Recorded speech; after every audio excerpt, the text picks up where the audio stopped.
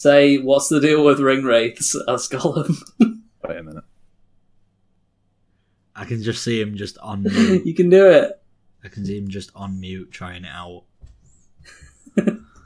I like that your little voice, your little face opens and closes when you speak. Yeah, your it's little great, thumbnail isn't it? character. It's fantastic. Yes. Do we get to see your lovely face, or Don't know where my camera is. I put it down somewhere before I went away, and I haven't actually picked it out since. So, no worries. Would you like to see me melt into a tropical background? that sounds like a great idea. Watch Let's, this. So if I start to move forwards.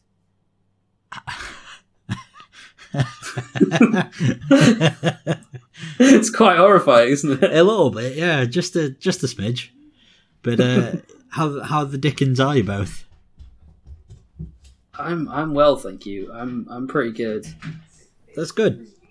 You might be able to. Oh, I workshopped it, but it's not a duo. is it not? Oh, come on. We're not recording right now. I can't get a good Gollum impression, so I can't really do one where he talks about airplane food.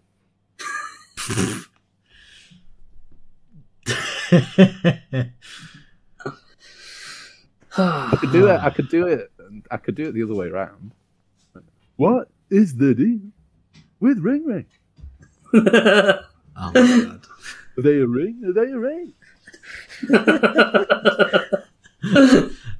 That's not half bad Seinfeld, if I'm being honest. I've definitely heard worse. Yeah. I think back when we started this podcast as a 4-piece, we had a very Seinfeld energy.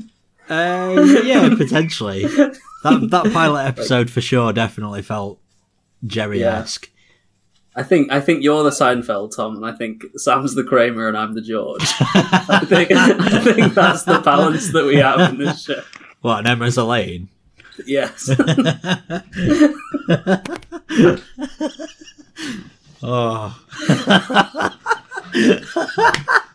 For the listeners, Sam has puffed his hair up to look more like Kramer, and it's just marvelous. This is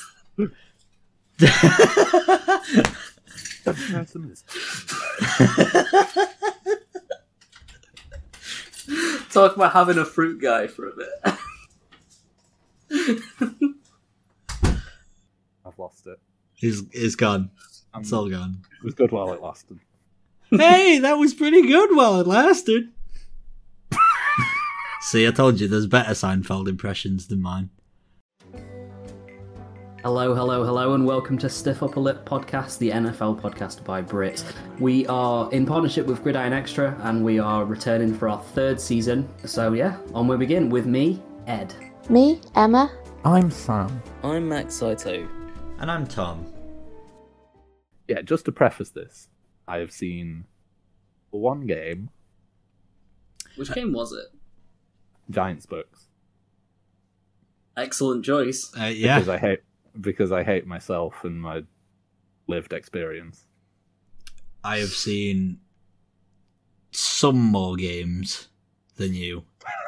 I'm not going to give a number on how many because I'm going to try and pretend. Oh, actually, I watched a quick recap of Packers Vikings.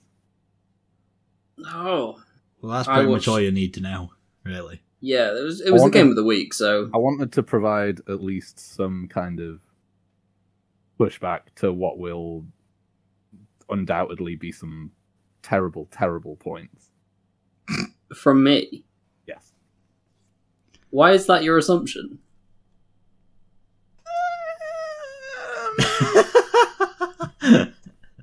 Is kind of previous evidence.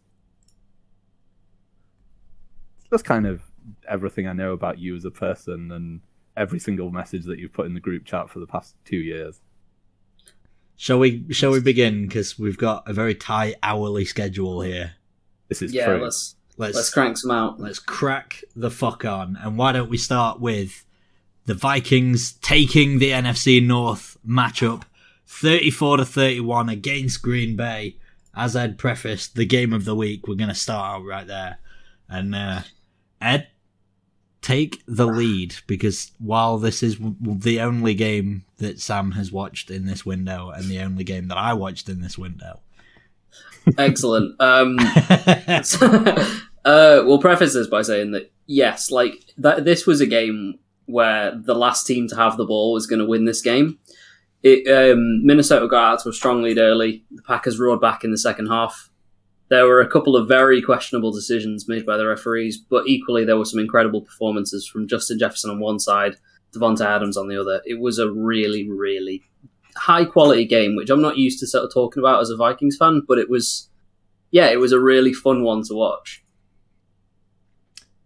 Great start. I felt that both quarterbacks had a stellar game here. I know that Aaron Rodgers is sort of dealing with a toe injury, but it didn't look like he was too hampered by that, with especially in that late game comeback, just how well he played. But yeah, I think Kirk got bailed out by the Zebras a couple of times because he threw 2 picks to Darnell Savage that both got called back. Mm-hmm. But it was, I mean, he had a good game. Rodgers had a good game in the second half. In the first half, he didn't get a lot going, but he threw an absolute peach to MVS sort of in the early fourth quarter. It was 75 yards. Yeah, it was the first play from scrimmage. It was a beaut. But that I'm wrong. It was right at the end of the fourth quarter. But what it actually did was give Cousins enough time to march down for a field goal. Mm-hmm. So it was yet another infuriating game as a Vikings fan because we couldn't put it away. But I am so happy we got the win. Yeah, I had to go back and rewatch this one late, so I got all of the reaction without any context. And oh boy, there was anger on Ed's part, especially in that fourth quarter when the Packers scored on a timeout that was not noticed by the referees, and therefore completing the hat-trick of Packers games which have been directly butt-fucked by the referees for all three of our hosts. So you're in agreement then? Oh yeah, it's total bollocks. It is, isn't it? Right. I'm glad that Max is not here to make some odd point defending this. It was just cheating, and it's not. I don't want to touch it in too much detail because it was, in the end, it didn't affect the play, didn't affect the game. But the Packers do seem to benefit from at least 3 of these calls a season, don't they? Where there is just an unconscionable lack of understanding of the rules from the referees. Yeah, I mean, the notable example that I can think of in previous years was that god-awful Trey Flowers hands to the face call that they got against the Lions that bailed them out. In a game where the Lions were firmly on top for majority of it and Packers still managed to find a way to win. Courtesy of a little bit of additional help. But all, like I say, those 3 calls all happen to have been against all 3 of our teams, and this is Max's first season in the pod, so he's officially taking on Rookie of the Year for shithousery. Oh yeah, I mean, it wasn't going anywhere else, was it? He didn't need it. The other sort of salient point in this is that Elton Jenkins went down with a torn ACL and a non-contact late in the third. He's probably going to be out for the season. There's a question of whether he'll make it back for week 1 of next year. This is a Packers team that is considerably unhealthy at this point, which is not a good feeling. It all seems to be up front as well. It seems to be like all of your key pieces on the main part down in the trenches. It's just they're losing Pro Bowlers left, right, and centre. So, oof. I'm going to quickly make one Packers point that Max said in the chat, but because he's not here, I'm going to echo it. This game could have been decided on a coin flip, and I'm not going to take anything bad about the Packers from this, because if Mason Crosby doesn't miss his field goal and Darnell Savage gets that interception and the Kirk Cousins fumble is recovered by the Packers, then this game is completely different. Blah, blah, blah. There you go. That was your pro Packers point. Just to... I kind of agree with Max to a degree. I also agree with Max on that front, but Yeah, I wouldn't. I doubt any Packers fans will really be taking a great deal out of this game. Yeah. Why? I concur that this game absolutely could have gone either way. I mean, even if you take form and the Vikings' current madness out, this game is pretty much always a coin flip. Yeah. Even when one team is much better than the other. But what I would say is this point about injuries. I know that they are thin at these injuries, but this is why you have a squad, not just the first team. Like, I think that it's any team that at this point is like, oh, we don't have these players because you're injured. You're supposed to have good backups as well. So I take that with a pinch of salt. That being said, like, you can't. I will make a point here is that while I do agree with you in the sense that you should have like good backups, if you're paying your key players, your star players, to play like stars and then they get hurt, there's nothing that you can do about that. It just sucks. So like, there's always going to be a distraction. Yeah, it's not like it's not like you're going to have a squad full of starters like at one position that can just slot in and kind of not affect the flow of like the team and not perform. No, I agree with you, but like it's the role of the GM to ensure that the backups are capable of going into the situation and winning anyway. Like, you can pay your players like stars and you can pay your backups like backups, but you still expect them to perform like stars when they're on the field. Yeah, but when there's an obvious step down from like your first choice left tackle to a fourth choice guy, then there is a very obvious step down in quality there. Like, it doesn't matter how many good backups you have, if the backups get injured as well, you're kind of fucked regardless. Like, you can only pay people so much money, and the Packers O-line especially is down to like third stringers right now. Sometimes these things just happen, and when you're 10 weeks into a season or 11 weeks in, it does just happen. Like, it's shit. You can claim. I know Bakhtiari got like activated or whatever, but have they said when he's back yet? Because I know he was doubtful, I think. A lot of people are sort of saying that he might have re-aggravated that injury a little bit based on the fact that he's didn't suit up for the game. So it looks as though he did come back, but he recently underwent arthroscopic knee surgery. So he won't be back before the Packers bye. So is that after they repaired the ACL? Yeah. It's on the same knee that he had the ACL, but they've had to perform a little bit more surgery on it. So yeah, it's not a great sign. Just a pinch of surgery. Yeah, just a sprinkling, smackerel of keyhole. Anyway, so does anyone have any other points to make about this game, or do we move on? Not really. The Vikings continue to be wildly entertaining one way or the other. Yeah. Yeah, we're the most interesting team in the league for a neutral, right? There's no question. Yeah, I mean, to be fair, I'd say there's an argument to be made. Yeah, especially when every game seems to come down to the very last play. It is at least that when the witching hour starts and the Vikings are up by 2 scores, oh boy, we're in for a good witching hour. Yeah, I did just see one thing before I'll move on. You know that at no point during any Vikings game have we been up or down by 14 or more points, and so there's been no garbage time at any point in any of the games. Is it every game this season that's been like Vikings have had by either a score? Yeah, under 2 scores. Yeah, so. We've always, I think every game we've had, except for the Browns, we've had a lead in the fourth quarter, and every game we've been up by at least 7 points at some point. Yeah, good team for neutrals, not necessarily for fans. No.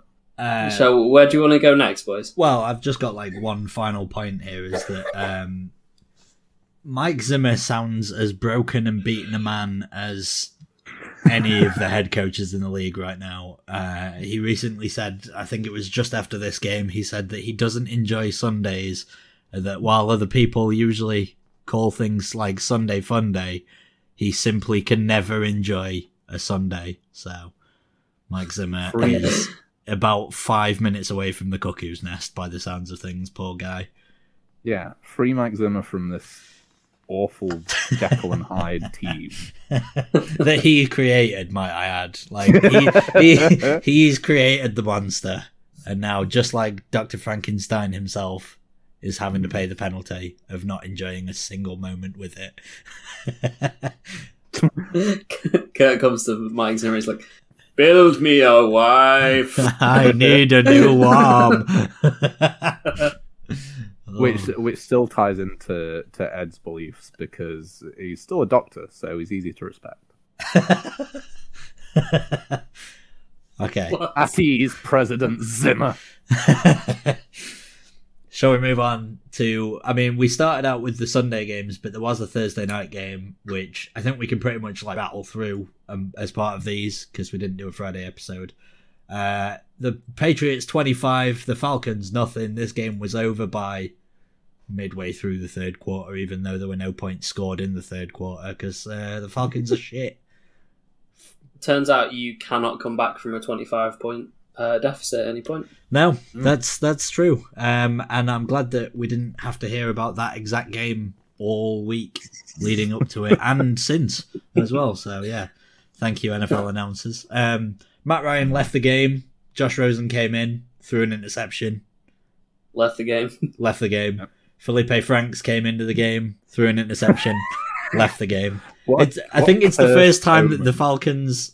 in fact, I think it's the first time in NFL history that 3 quarterbacks have played in the same game for the same team, and within their 5 next passes have thrown an interception. So... I mean,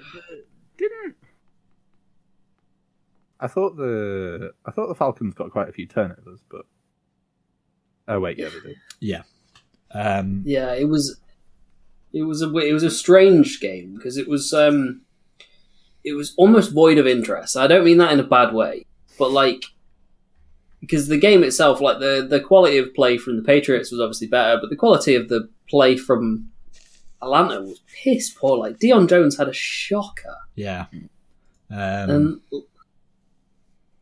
Yeah. I just don't know. As a prime Matt Ryan apologist, it's getting harder and harder to apologise for Matt Ryan. But I'm not sure whether that's just because of the lack of quality around him. I mean, their O-line might be the worst in football right now. They've got an awful O-line, and his receiving core, their top 5 options for this game were Russell Gage, obviously Kyle Pitts, Olamide Zaccheaus, Tajay Sharp, and Mike Davis. Keith Smith got a catch. Quadri Ollison is the lead running back right now, because Mike Davis isn't very good, and it's because Cordell Patterson's not there, the Falcons have lost all semblance of an offense, because they've just got nothing else there right now. On the opposite side of the ball, Mike Jones might be putting out a Offensive Rookie of the Year level season simply by being just really bloody composed. I put out on the sub Twitter account on Thursday night when this game was happening, he might be the most pro-ready quarterback that I've seen coming out of the draft in a long time.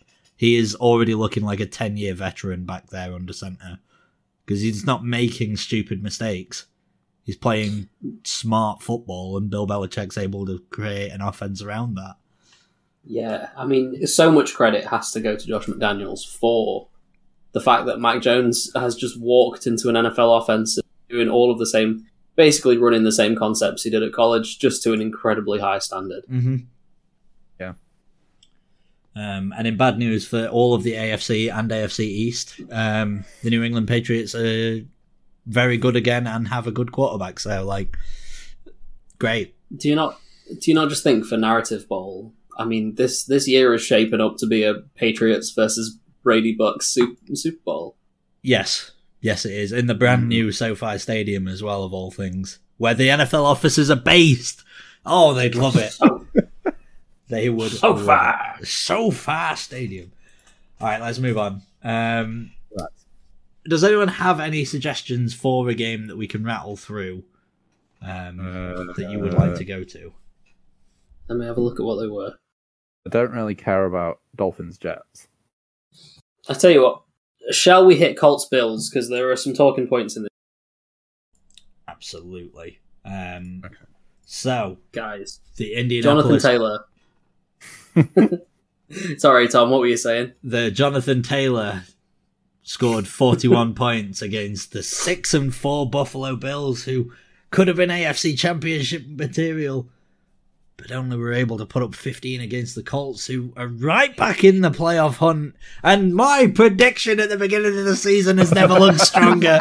Jonathan Taylor's going to carry this whole team to the Super Bowl. For the shoe. I mean, yeah. Can I just quickly make a point regarding the preseason prediction that I had, because it entirely banked on the defense being good and Jonathan Taylor carrying on his end of last season form. He started out the season slow, but pretty much ever since then he has been absolutely putting the league on notice and putting the team on his back. And now it's looking as just as strong as when I made the prediction. Even stronger! For the listeners who may be aware of this story, I'm sorry to talk about this again, Tom, but maybe the worst fantasy trade in living memory is Tom trading Jonathan Taylor to me for Jamar Chase and Leonard Fournette. Yes. We'll not let that die. No, well, he got me 50 points, which was enough to get me over the parapet versus Emma this week. So I am indebted to him. And also, we shouldn't escape the fact that he is the best runner in the NFL, right? He could be the best offensive player. Yeah. %, yeah. Other things to point out is that the Colts lost Quentin Nelson in this game. Do you guys know about that injury? Absolutely not. I haven't seen anything coming out about it since. I've been checking to be honest, I've been checking Adam Schefter's Twitter page like it's going out of style to try and get some news, but nothing's come through as of yet. Maybe he's not got the go ahead from Bruce Allen. Talk about Quentin Nelson's injury. Oh, here we go. He's considered day to day. That's it. So he should be. That's all right. That's not as bad as first feared, because it originally looked like a twisted knee ACL type. So it's good to hear that he's day to day. There has to be an inquest in Buffalo, and I have to doff my cap to Max right now and say he got it absolutely right with his suggestion that Josh Allen might regress, because this game, a lot of it was on Josh Allen being very profligate with the ball. Yeah, I don't know what's going on in Buffalo. They were looking incredibly hot and I don't know whether or not it's them regressing back to the mean or whatever, but man, they do not look comfortable at all, and they are in danger of missing out on the playoffs entirely. There's a lot of teams in that 6-win bracket now. The Bills are on shaky ground right now, and they aren't even leading the AFC East anymore because the Patriots are. So, woof. Imagine if you're a Bills fan and you have to contend with the fact that your Josh Allen Super Bowl window might already be over. After making... you've waited so long, you finally feel like you have a couple of decent heads at the wheel, and then it's gone again. Mm-hmm. But they have the quality. They don't have a running game, but their linebackers, their corners, their whole secondary, their O-line's good. I don't understand it. I don't understand why the Bills are bad, but they are. Yeah. I've not seen, certainly didn't watch this game, but in many of the Bills' previous losses, I couldn't articulate exactly why they lost. Was that a problem, or was that a Bills problem, Sam? Well... I wasn't entirely sure what was happening a lot of the time because it was quite bright and everything was moving quite quickly. I caught the end of a commercial for some kind of new Pepsi product. I remember that. Marvelous. All right, let's turn our attention elsewhere because we got a lot more to wrap through. Okay. Let's get some fodder out of the way. We're going to talk about Browns 13, Lions 10. Browns back above 500. It wasn't convincing, but then again, it's the Lions with Tim Boyle at quarterback, and who gives a shit? The laser show. The laser show. It was, it was a very disappointing game in all phases, and I know a lot of people. One of them, in fact, is in this call that thinks that Baker Mayfield is not the future for the Browns. I say hold your horses on that one, but games like this aren't going to endear him to the fans because this should have been comfortable, healthy. Nick Chubb, healthy. They're a lot healthier on defense than they were a couple of weeks ago, and scraping a win against the Lions is. I mean, I guess at least they got. I guess I got the, but it's not a good look for a team that have the aspirations that they have at this point of the year. No, and I'm gonna again build on what you mentioned about Baker Mayfield. If you're gonna rely on a guy that's had 8 good games in his career in 4 years, you want him to at least be able to put away some of the absolute dregs of the league, and the Lions are the dreggiest of dregs. Frankly, Baker Mayfield does not help himself. He's had more adverts than he has had good games. Okay, let's not punish again. No, let's not punish the man. No, I'm not. That was just me making a point that he's only had 8 good games in his entire career. I mean, he's not. And this isn't one of them. Again, I'll make it somewhere. He's crap. I'm not even going to dance around it. He's crap. Move on, Cleveland. He's holding you back. This is a roster that, like the Bills, is stacked at pretty much every position. Except, unlike the Bills, they also actually have the best 1-2 punch running back combo, and probably the best third choice running back in the league as well. Oh yeah. And despite that, they still aren't very good, and they are a team that are harder to articulate as to why they are losing the games that they are. And then you realise that there is one common denominator in that when he plays bad, the team plays bad. And when he is mediocre, the team looks considerably more mediocre, and it's Baker Mayfield. Move on. Call it a loss. Whatever. You might win a Super Bowl without him. That's all I'm saying. I mean, there's... Yeah. Even someone that's barely a bit more competent. They've got so many other fantastic tools. I honestly put Case Keenum in. Sincerely though, Case Keenum in the game against Denver, where he gets the start and he's prepared to be the starter for the entire week and whatnot, instead of being thrown in late in the third quarter because Baker Mayfield got hurt again and he won't just sit out and with his massive injuries or whatever. I know that he's playing this year hurt or whatever, but if you're playing hurt and you look this bad in every game that you play, and you are a defining reason as to why your team's losing games and why this potential 11-0 roster is now fucking sat 6-5 with one of the wins being Detroit, it's not exactly the most enthralling of things for you to be doing. Stop trying to be some kind of nobleman and playing through massive injuries.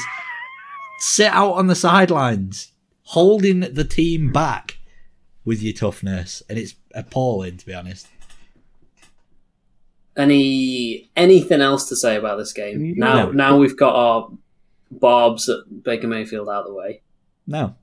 There's I nothing mean, else to learn from this game other than Given, I certainly think that you have a point, Ed, in that scraping a win from the Lions is a good indicator of where your season is at. How would you kind of tabulate the Vikings' chances this season? What, after having scraped a win against the Yes. Lions? I still think we're a playoff team, and then I think when you get into the playoffs with a team like Minnesota, anything could happen. I don't think that we're in anywhere near favourites to win, but I think we have the talent to go far. We just need to put it all together. It's like playing Russian roulette. But there's a bullet in every chamber. Sometimes you scrape wins against the Packers. Yeah. I disagree. We scraped a win. I think we deserve to win, but I think It's like if you had a button and you press it, and completely at random, you either get kind of gently caressed by a kind of calming figure, or a boxing glove comes out of the walls and punches you in the nards. I equated it. I don't know why we're back on the Vikings, but I equated it to when I was talking to Connor about being a Vikings fan is like being beaten around the head with a gold brick. Because, like, the brick might be of incredibly high quality, but you're still being beaten around the head with a brick. very astute point. Can we move on to another game that made me feel like I was getting beaten around the head by a gold brick? Yep.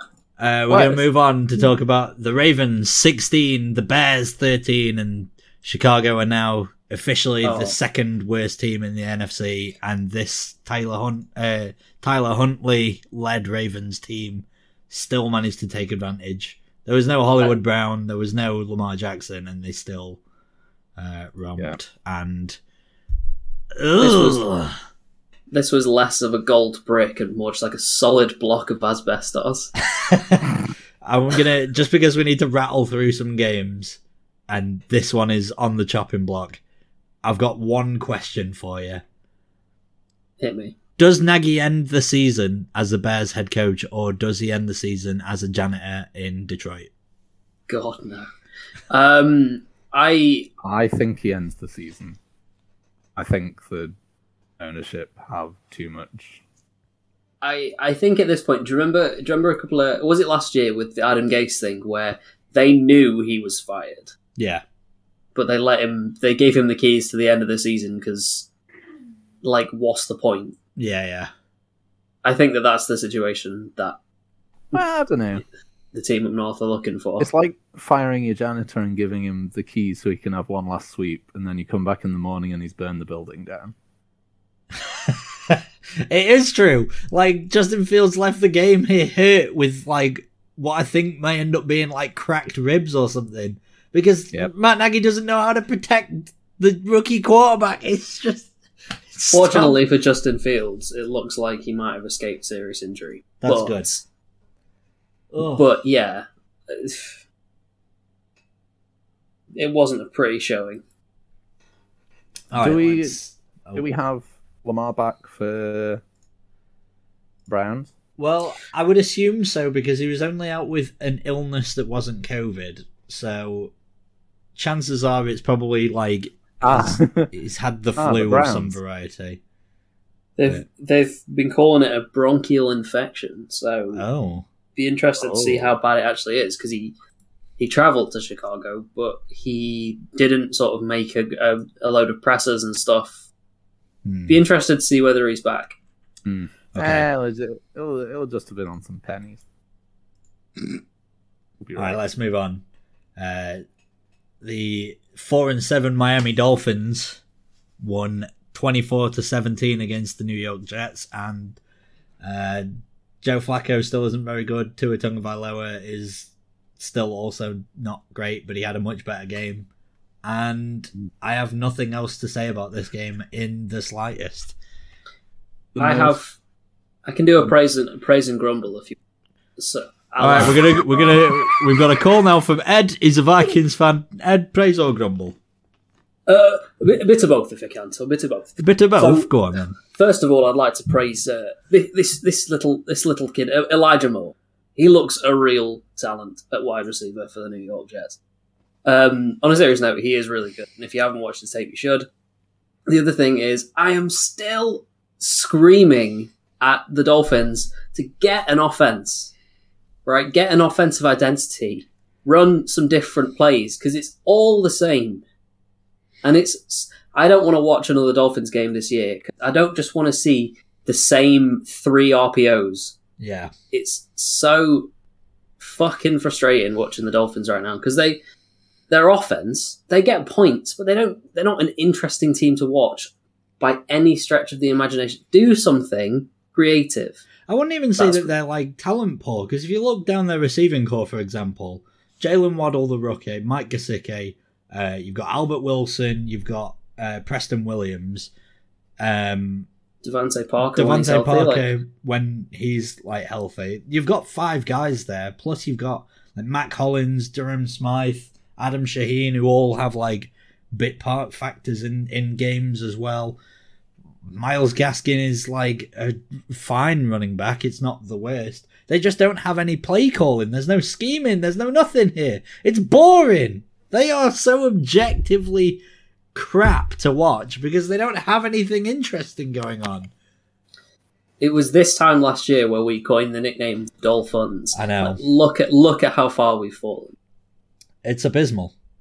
The most interesting thing about this game or anything relating to it was the message that Max just put in the group chat that said he saw a man wearing a Dolphins jersey that said England 66 on the back. He also called that unsavoury scenes at Tesco, so that's why that's all you need to know. All right, let's move on. Where the 49ers curb stomped the Jacksonville Jaguars 30-10, and again, what do we learn from Jags games? Nothing. What do we learn from the 49ers winning here against Jacksonville? Nothing. What the main takeaway from this game was that Debo led the team in receiving and rushing, so he can pretty much do what he wants. I thought it was Brendan Ayuk that led the team receiving. Was it Ayuk? I don't know. All I know is that Debo's really, really fucking good. Debo got 15 yards receiving. Well, maybe he didn't leave the team in receiving, but he did rush for 2 touchdowns, though, didn't he? Yeah. One. Oh, was I even watching this game? I don't blame you for not, to be honest. Let's move on. All right, we're going to talk about the... Oh, actually, one question about this game, just before we move on real quick. Has Urban Meyer, with a 2-win season, has he done enough to save his job yet? You know what? I think so. Yeah. I mean, there was that weird controversy about him, like, hooking up with a 19-year-old college student back in Ohio while he was wearing Ohio State gear while being the head coach of the Jags, which, you know, would get most people fired, but it is Jacksonville, so I think he probably kept his job. That probably boosted his standings within ownership, to be honest. Yeah. Adultery is like the state pastime. Jacksonville, adulterer's corner. We're going to get some complaints. Right. Who from? Nobody in Jacksonville listens to this. No, it's not unique to people from Jackson. Alright. Let's move laterally to another game, which actually there is something to learn from it. The 2-8 Houston Texans, 22-13 winners over the AFC 1 seed. Both the first seeds in the AFC and NFC lost this week to teams that were below 500, and the Texans claiming a second win on the year. Ryan Tannehill, 35 for 52, 323 yards, a touchdown, and 4 interceptions. Oh, Jesus Christ. A couple of these were as bad picks as you're going to see as well. What's up, Sam? I was going to say, I assume you were the only one to see this game. How bad were the picks? I can't remember them all. There were a couple where it was sort of like you would consider the window to be open in the NFL, but they just got there. There was one to Camu Grugier-Hill, which was god-awful. If it wasn't for the Daniel Jones pick against the Bucs, it'd have been the worst one of the week. News from our sponsor there, Beth. I muted the microphone just in time. So all you've done is just alluded to audio that the listeners will never hear.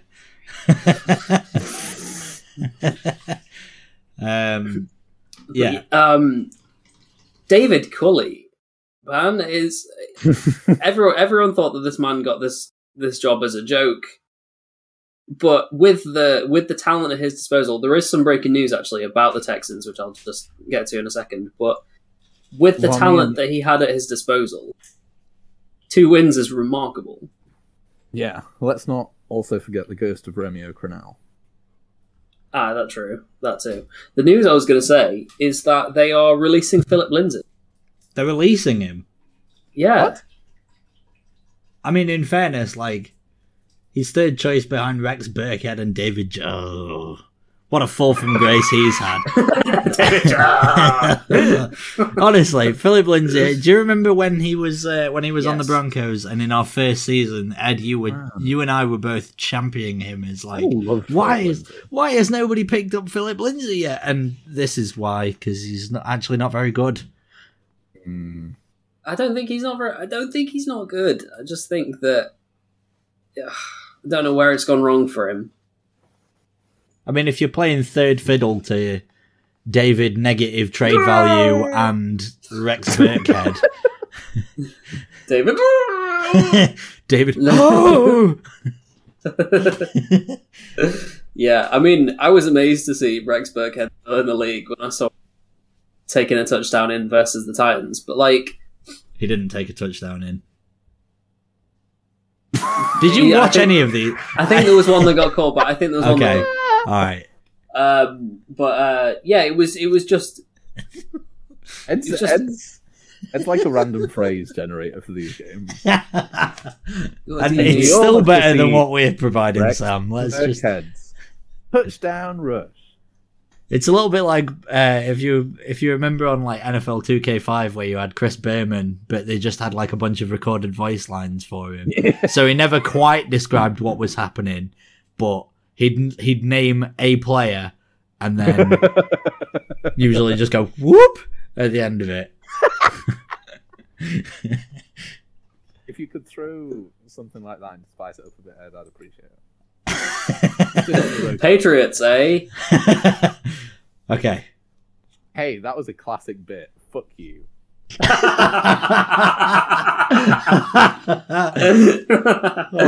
vitriol. Yeah, there was some real passion behind that. Tell us how you really feel, Sunshine. Okay.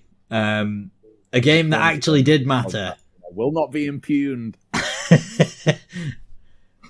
A game that mattered and was also quite entertaining. Washington 27-21 victors over the Carolina Panthers.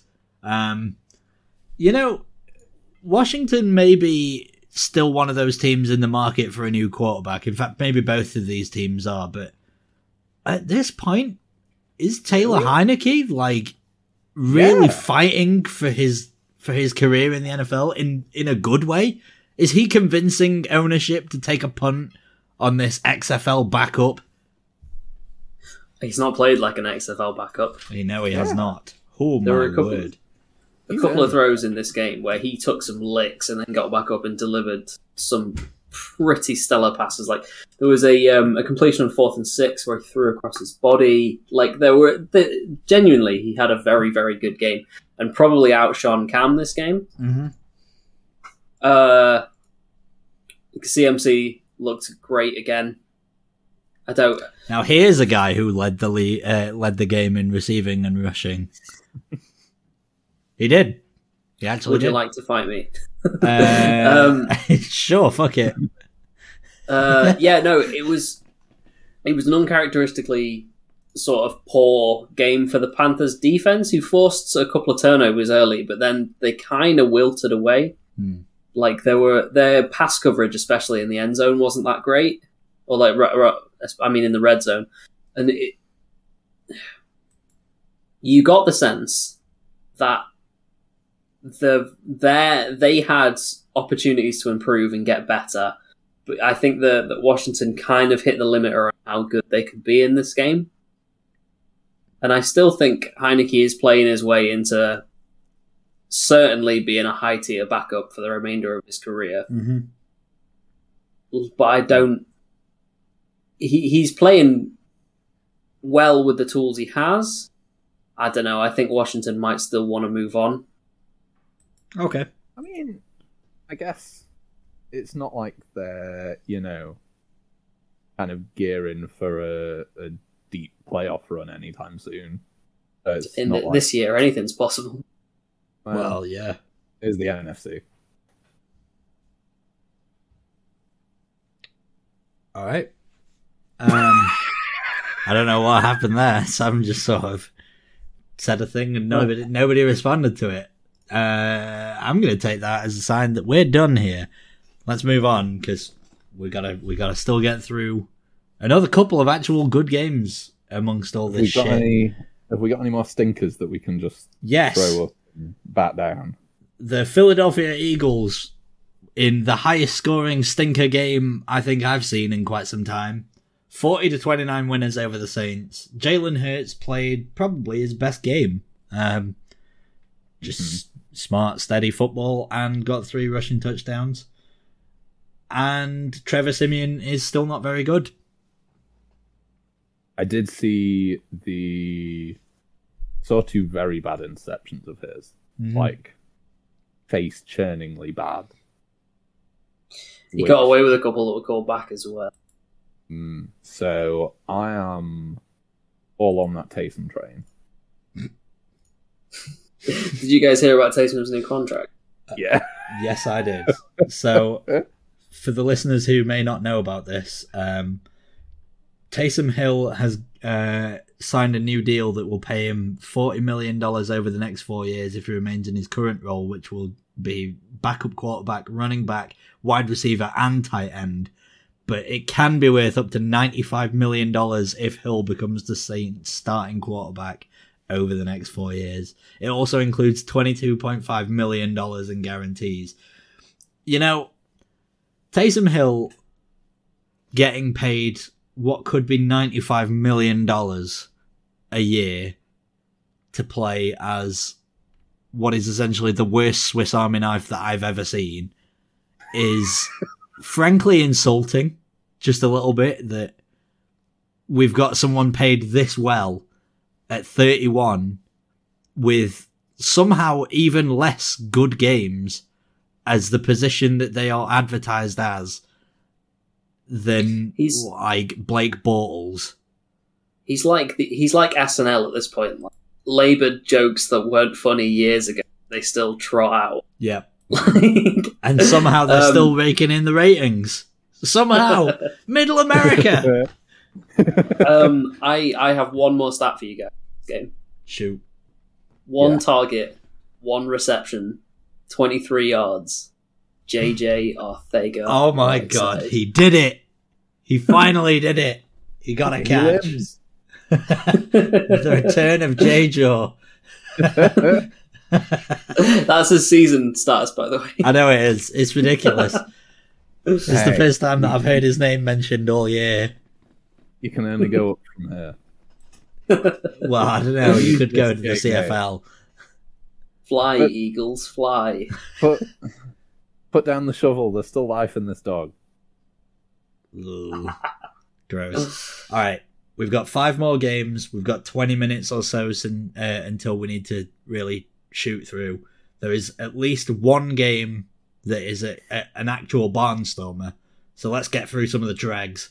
We're going to talk about Arizona 23, Seattle 13, and the Seahawks season is functionally and almost mathematically over. These Seahawks suck, man. They are so bland, unenjoyable. The best thing about them is when DK gets into a fight. That's true. Yeah, they don't have anything going for them. Chandler Jones, with the game that he had today, which was another 2 sacks, is now 8th on the total sack charts at the Seahawks home stadium. He is the only Seahawk to not play He's the only player on that list to not play for the Seahawks. I think he's like 7 off of the all-time lead. And I'm not saying that this is him terrorizing the Seahawks, because, I mean, he has. But the Seahawks have literally never had a premier pass rusher at home, have they? Holy shit. Yeah. What has happened? The Super Bowl runs, they had Cliff Averill, but, like, that's... he's not talked about in the same circle. I don't know, they had one good year from Frank Clark, and then he moved on to pastures new. Yeah, maybe not.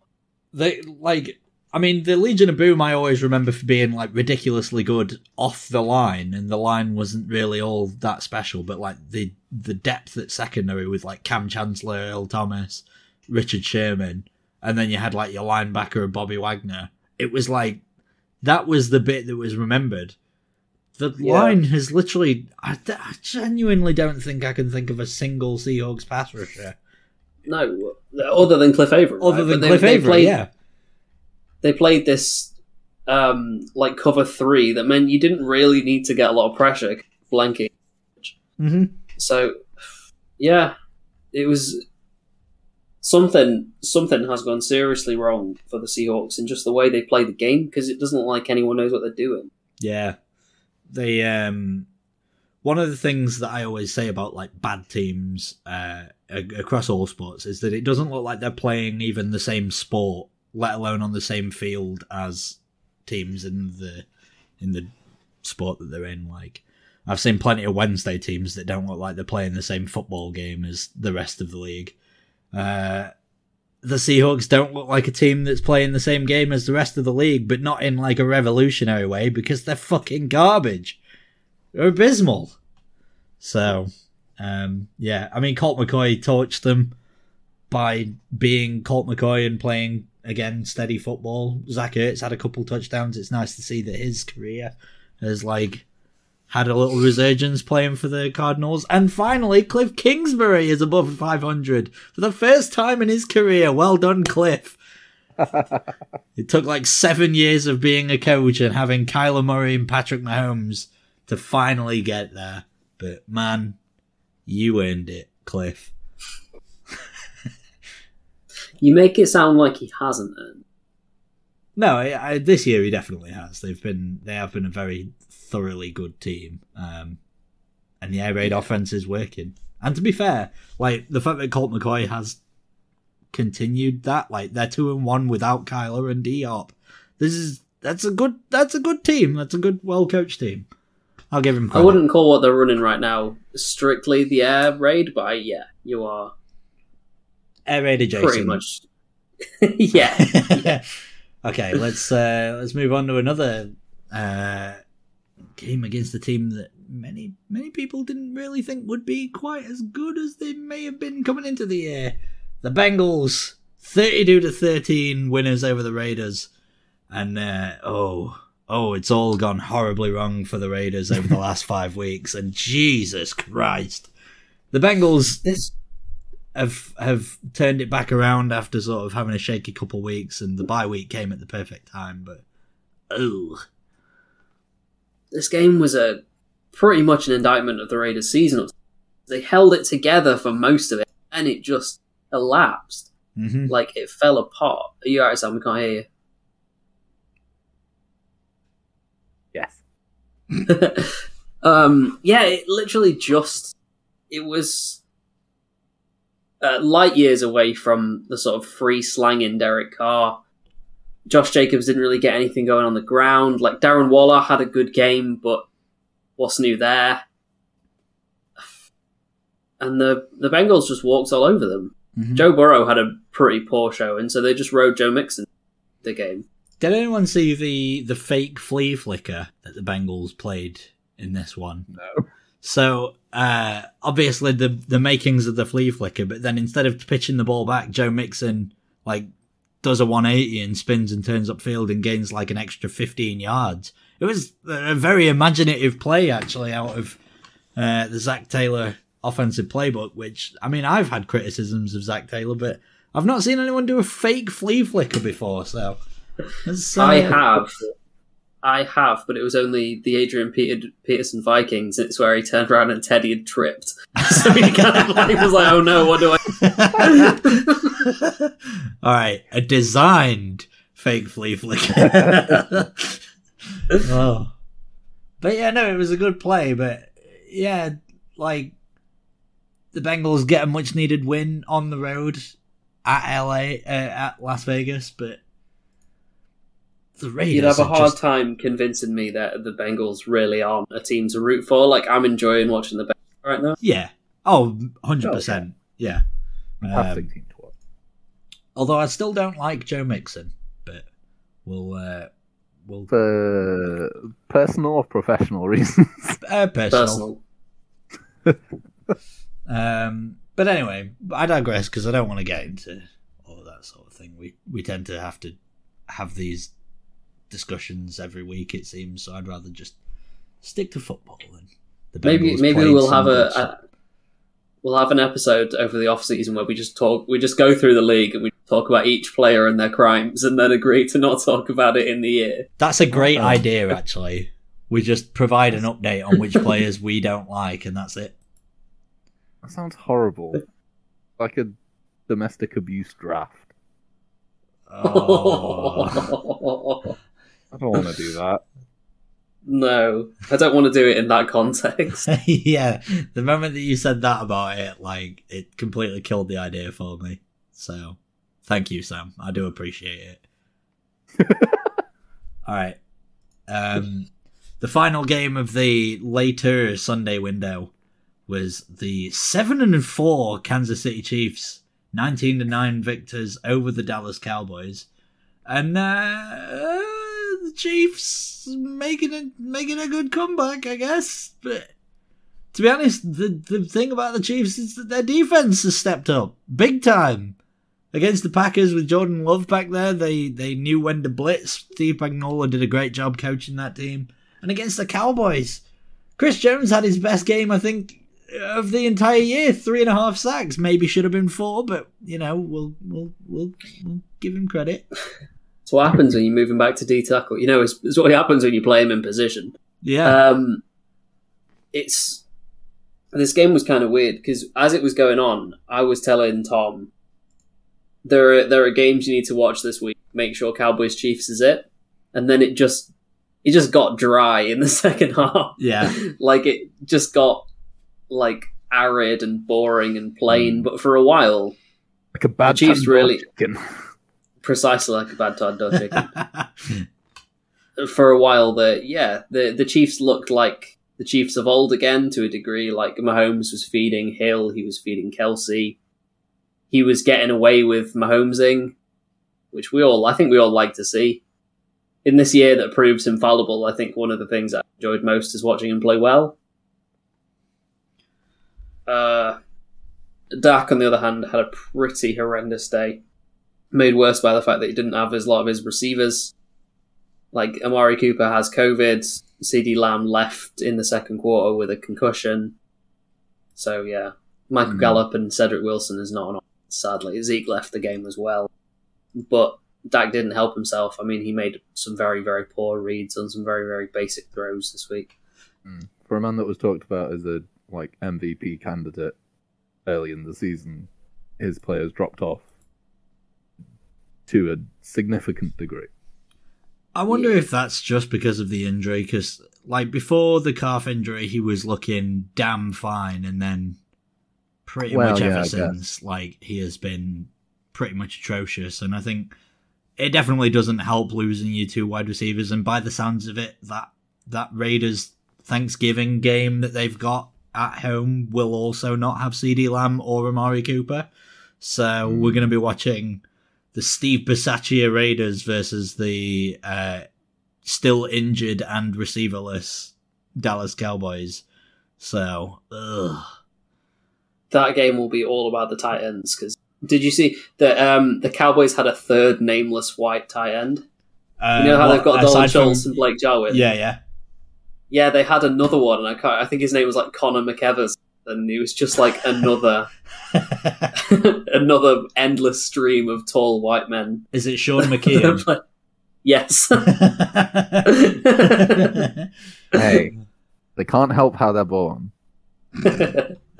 I signed a petition to make Dalton Schultz and Blake Jarwin the same player, which like I it. appreciate. Yeah, I like it a lot.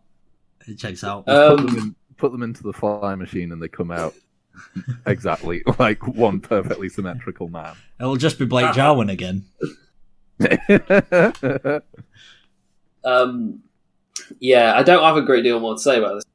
Nope, I mean, we don't have a great deal of time, so I All right, say let's riffle. we stick fork in it. Yeah, I say that we move on to a game where actually things happened. In a weird turn of events, the Chargers and Steelers played a game that wasn't a complete dumpster fire. It finished 41-37, and it was actually a good game. But the Chargers take the win and climbed to 6-4, while the Steelers dropped to 5-4-1. This game was a weird one in the sense that both teams' defense were coming into it with a lot of potential injury concerns. The Chargers ended up getting Jerry Bosa back late on in the day, so they were able to play him. But the Steelers, minus TJ Watt, Joe Hayden, and Minka Fitzpatrick, were essentially down all of the teeth of their defense. And my word, did Austin Eckler and Justin Herbert make them pay, because holy moly. I mean, Justin Herbert may have had one of the best throws that I think I've ever seen. Defense finally gets in his face, and he completes one on like a third down, which was on a rope, on a dime, straight into the hands of, I think it was Donald Parham. And it was like the fastest laser shot that I've ever seen out of a quarterback's arm, and it went straight on the money. It was fun to watch him play. Yeah, it's Marino-esque when he throws those proper darts with like no wind up. Mm-hmm. He also had 90 yards on the ground, because essentially every time that like Highsmith could actually get into the backfield, there was a massive hole for him to run through, and he just absolutely torched the defense. And you know, when Derek Tusker is on the other side, it probably makes it a lot easier. But man, you still got to have the wheels to turn upfield and make a play. And man, did Justin Herbert do that. So great day. And then Austin Eckler rivaled Jonathan Taylor for the 50-point production. He had 42 on the ground for me. He actually he ended up helping me out in my fantasy matchup against second in the league in one of my other leagues. So good old Austin Eckler. And the other guy had Jonathan Taylor. So, I mean, to say that the Steelers ended up losing this game, I'm just glad that Austin Eckler and Justin Herbert were the ones to do it, because I at least got the bonus of that. But Tom, was it a punch? Was it a punch? No. I don't think it was. Because absolutely wasn't. Cam Hayward is, as I said, the most top-heavy man in football. He's a guy that's 270 pounds, and I think 210 of those are all in his belly. He's also not exactly a mean guy, is he? Like, he's one of these people that's, like, running charity events all the time. I don't think that he's intending on punching Justin Herbert. There's guys in behind him, like the referees and Chargers players. He's probably just off balance. Like, come on, man. Yeah, I believe can't his see statement. how anyone looks at those like replays and comes away from that thinking that he like punched him. I think it's telling that Herbert didn't make anything of it, but by that same token, like, I don't know. I mean, it probably hurt Herbert. Like, it looked like he sort of got mildly winded by it, but like, that's because a 270-pound human being fell directly on his torso. Like, come on, man. Yeah, that was bullshit. You know, if we're going to go into, like, was it a punch? I do think that there were a couple of instances where, man, you got to be cracking down on some of the hits that were dossed out. I don't know. I think it was Storm Norton on the Cam Sutton interception. Sutton's, like, on the ground, back turned to Storm Norton, and Storm Norton, one of the O-linemen, absolutely launches into the back of Cam Sutton's head and takes his helmet off as well. And it was just one of those plays where it's like he's a defenseless man on the ground. You can't go launching into the back of someone's head like that. The referees didn't end up calling anything for it. And then there was another play which Najee Harris collects a dump-off pass, gets tackled, and while he's going to the ground, again, I'm not entirely sure which of the Chargers, like DBs it was, but he comes flying in with a very late elbow to the face mask. Again, somehow not called, but there were a couple of instances that maybe the refs should probably look to crack down on, but they weren't going to influence the game in any way. I'm more just like, if you're going to protect players, protect them when they get hit in the head. Yeah. Like, I'm not saying that this is definitely in a way that actually like keeps players healthy. Yeah, exactly. Like, the game was absolutely fantastic. I don't think that we should really look at ref-related things, but, you know. One thing that I do have to say, because it's been I've sort of made it very Chargers heavy here, because they were the victors, they played great. This was Ben Roethlisberger's best game of the season by an absolute country mile. He was absolutely slanging stuff left, right, and centre, and more importantly, and centre, because we attacked the middle of the field and it actually worked. Hey, what do you know? Deontay Johnson had a great touchdown grab as well. The route running, he is a true wide receiver one, isn't he? Yeah, the route running on that one was absolutely ridiculous. If you've not seen it, he sort of takes a couple steps, stabs towards the right, and then absolutely sends Asante Samuel for a hot dog and makes a play at the back of the end zone on a fade. And it was just, that's your wide receiver one right there. I love watching Deontay Johnson play football. But yeah, I don't think I'm going to learn too much about the Steelers' defense here, because like the guys that we're missing are the main guys on the defense. Like the touchdown late on in the day that ends up winning it for the Chargers, Trey Norwood is not the starting free safety. He's a rookie 7th rounder. He was playing in the game because Minkah Fitzpatrick wasn't in, and he gets beat quite badly. There was no pressure, but that's because, like I mentioned, Derek Tusker and Taco Charlton and I can't even remember. I think Jameer Jones may have played a couple snaps as well. None of them are very good. So, but it was a fun game, and the Chargers end up winning, and have a little bit of an extra step going into next week. So, wahoo! And then finally, we're going to talk upon Tampa Bay 30-10 winners over the 3-7 New York Giants. And well, it was pretty much the game that I was expecting. Same for you guys. Yeah, I have many points, but this offense in particular is broken in a deep way. Like, play calling's awful. They move the ball well sometimes, but can't, as soon as they get into the red zone, just it's like they've gone wander. It boggles the mind. Daniel Jones there were some very bad throws in this game.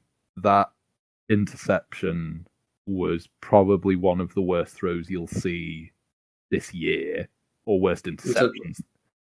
We're talking about the Steve McClendon pick, right? Yeah, the McClendon pick. That's probably one of the worst picks you'll see this year. I still don't think that a lot of the Giants' faults are those of Daniel Jones, because he has played in part quite well this year, and the O-line is just not... It provides no protection at all. Better at catching passes than protecting passes. Yeah, Tampa kind of, they went whole hog sometimes, but they could have rushed 3 every single play this game and gotten to Daniel Jones, pressured him every time. We should point out that injuries have conspired to that Andrew Thomas has now caught more touchdowns than Kenny Golladay. Yeah, like Andrew Thomas is back. He's been quite good this year when he's been on, but it just the roster is built so badly, and Gettleman should go. Get a new GM in. I don't really see the point in getting a new GM in to work with kind of head coaches and coaches that are already there. So you think Joe Judge? I think Jason Is Garrett Joe Judge out? I think Jason Garrett needs to leave immediately. Joe Judge, I'd feel neither here nor there on, but I don't think it really ever. It doesn't tend to be a happy marriage when you have a new GM come in to deal with the leftovers from, the previous regime. Yeah. Yeah. The clear house would suit everyone, but the last thing I want to do is get rid of Daniel Jones because he has a lot of potential. I think that in the right kind of scheme he could work really well, but I just this is a badly built team playing badly, that's coached badly, and it makes me sad when I watch them. I will say one thing about this game in particular, because I know that Daniel Jones is, especially the pick to Steve McClendon, was like bad, but the Bucks finally got a lot of their secondary back healthy. I mean, Sean Murphy-Bunting, Jamel Dean, they got obviously Antoine Winfield has been really stepping up. Jordan Whitehead came back. SMB especially. Yeah. When he made a pass breakup early, and it was just like, oh, he's back. Yeah. He's back. They got so healthy again, especially in that secondary, and that was the bit that was a real concern for them over the last couple of games, because they were just so loose there. There was no quality there because they were down like 4 corners and a safety. Yeah, they all played really well. I mean, I'm going to highlight Antoine Winfield. The pass break up over on the sidelines to break up a pass intended for I think it was Kadarius Toney, where Toney manages to get both feet down, but because he never makes a football move and because Winfield turns his attention from trying to tackle him to just trying to rip the ball out, ends up getting them screwed over on like a 3rd and 8 or whatever. They end up punting. Yeah. The Bucks score on the next drive. That's the sort of plays that you want out of your safety, and he is unequivocally the leader of that secondary. So that's who I've sort of highlighted. But yeah, the Giants offensively is gross. Yeah, a lot of guttural. Yeah, a lot of guttural. Hey fellas, John, know something crazy? Go.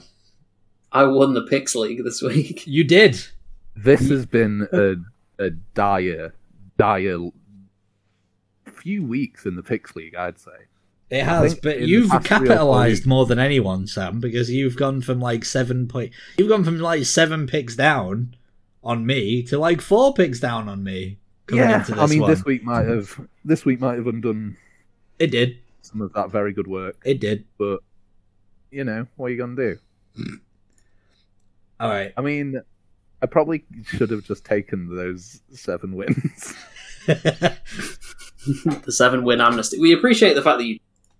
I mean, I wasn't paying that much attention to the games, so I would have 100% just gone with a first look, like, they'll probably win. Which didn't really pan out this week.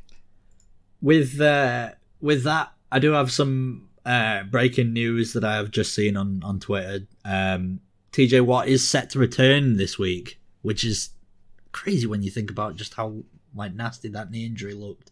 So that's a little bit of news. I haven't seen the knee injury yet. It's not great. I wouldn't watch it.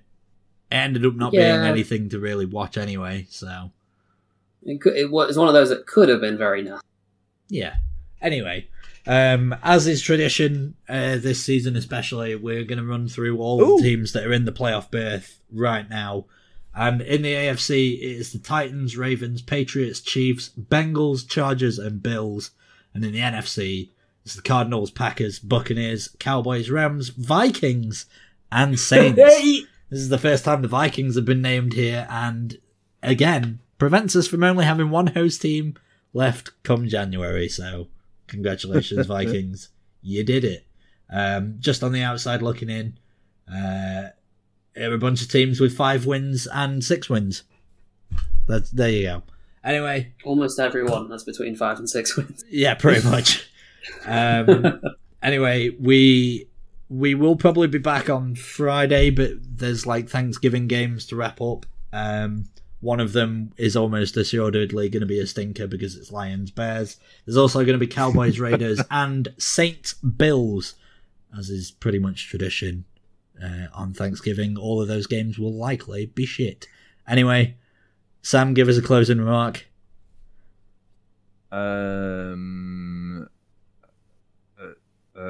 Ed, give us a closing remark. Tom, give us a closing remark. We're going to keep going around the houses until someone does something. Sam? Dave Gettleman. More like Dave Get Out, man. Scum. Over and out. High groove music.